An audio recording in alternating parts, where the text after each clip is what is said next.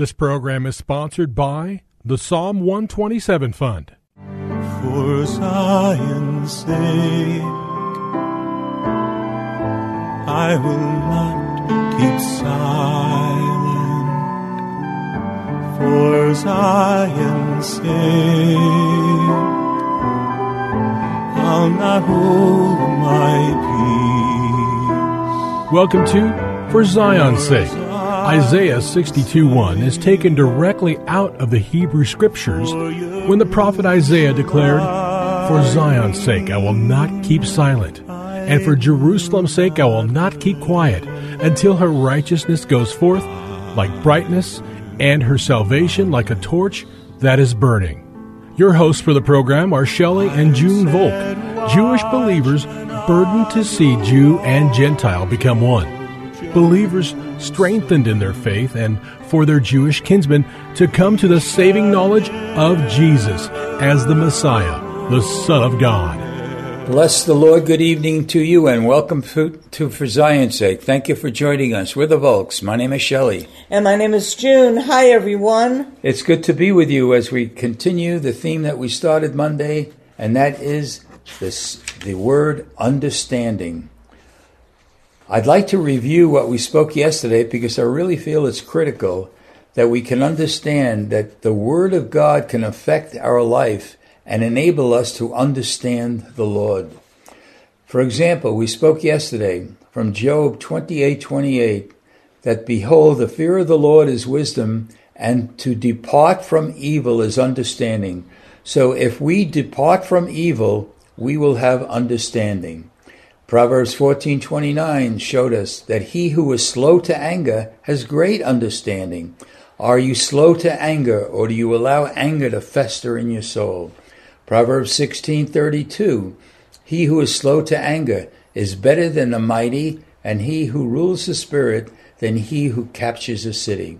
Proverbs 15:32, he who listens to reproof acquires understanding. Again, these are things in life on an everyday basis that will enable us to have understanding.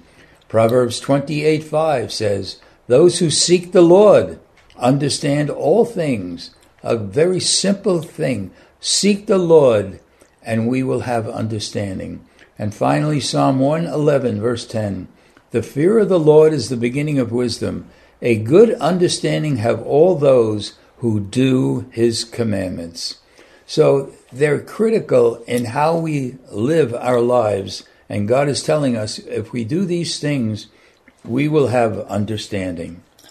And keeping God's commandments is not going back to the law for the Gentiles to be under. Yes, Lord. But it's the new covenant out of Jeremiah 33, or 31:31. 31, right. And it tells us that God gives us a new heart, and he writes his commandments on our heart that we might not sin against him. And why that's so important is the exhortation that the writer of Hebrews said not to be like the Israelites going through the desert. Their hearts were hard. But if we live out of our new life, which is a law not written on stone, but written on our hearts that's pliable, the Lord can teach us his way that we might not sin against him. So it's really for us. It's not legalism. It's for his life to come alive and transform us Lord, into his image and his likeness. Thank you, Lord.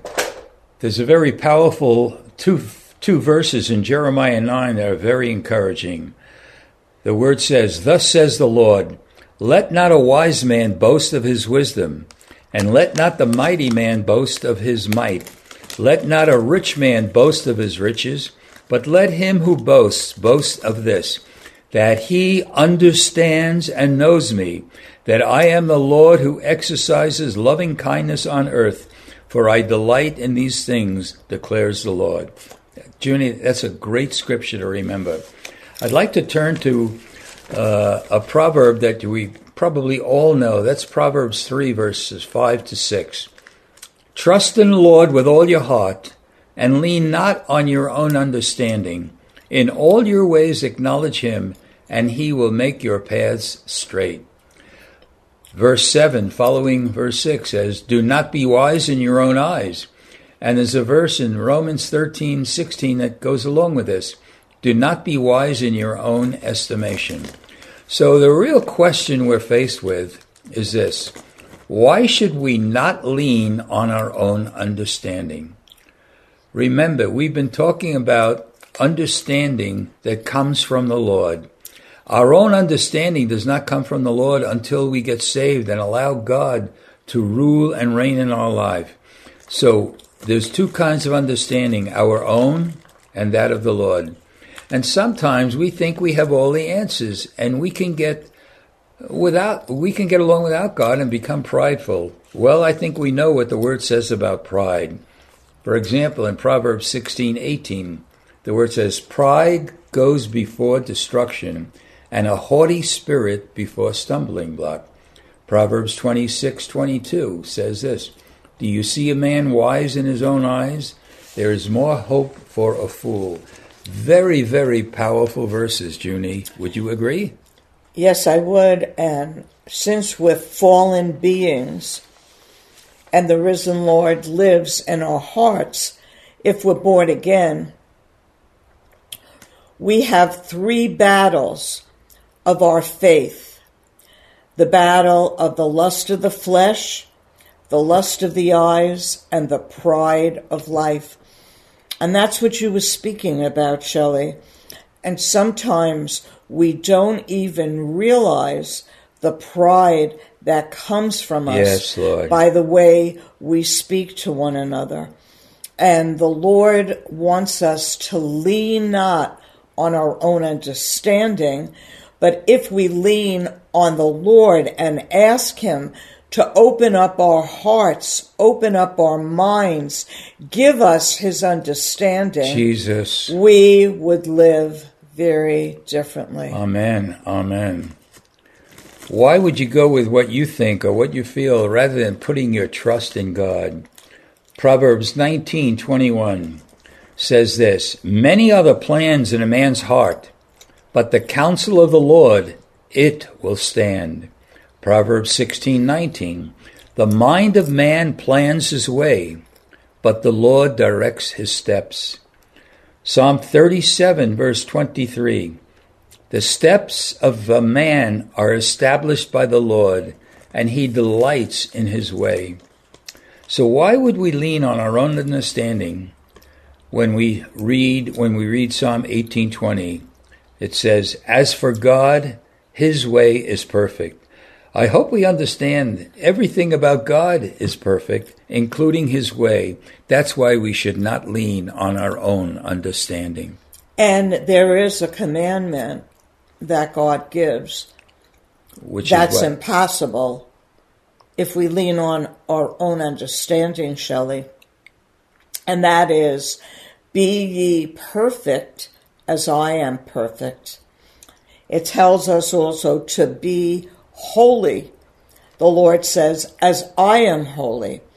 And the only possible way we can be perfect or holy is not ourself, then it becomes the pride of life. But it humbles us. And many times when God enlightens our soul and we learn something spiritual, we get trouble after that. Really? And if we're prideful, we'll get upset with God and we'll get upset with the people or the circumstance or situation.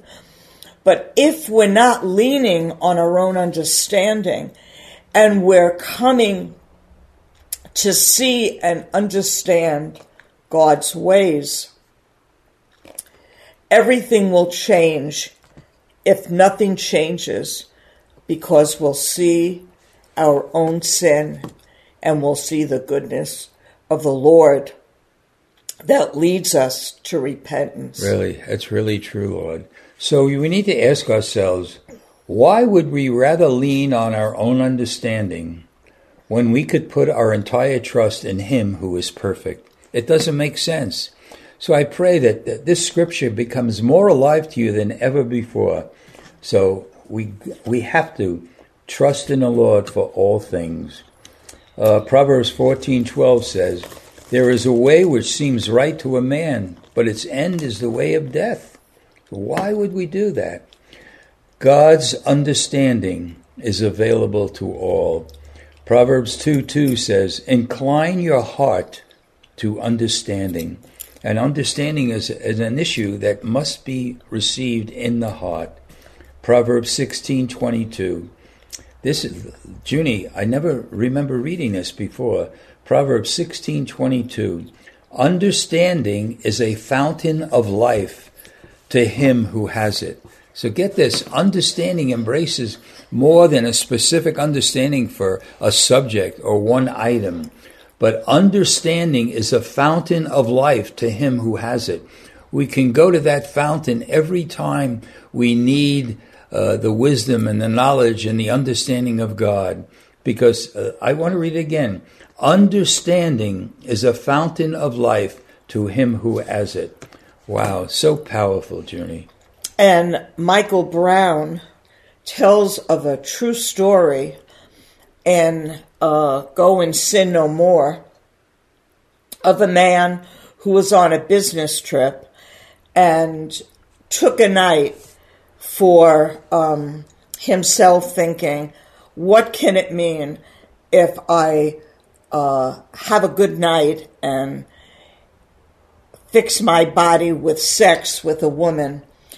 And the end of that matter was the woman stole his wallet and killed him. So there's a fountain of life when we don't lean on our own understanding. Yes, Lord. And when we do, it can actually bring death. We don't realize, really, how serious it is to lean on our own understanding and justify it rather than putting our trust in the Lord. So Psalm 3, 5, and 6 is so powerful. I want to close with Ephesians chapter 1, verse 5. "I pray that the eyes of your heart may be enlightened, so that you may know what is the hope of his calling, what are the riches of the glory of his inheritance in the saints."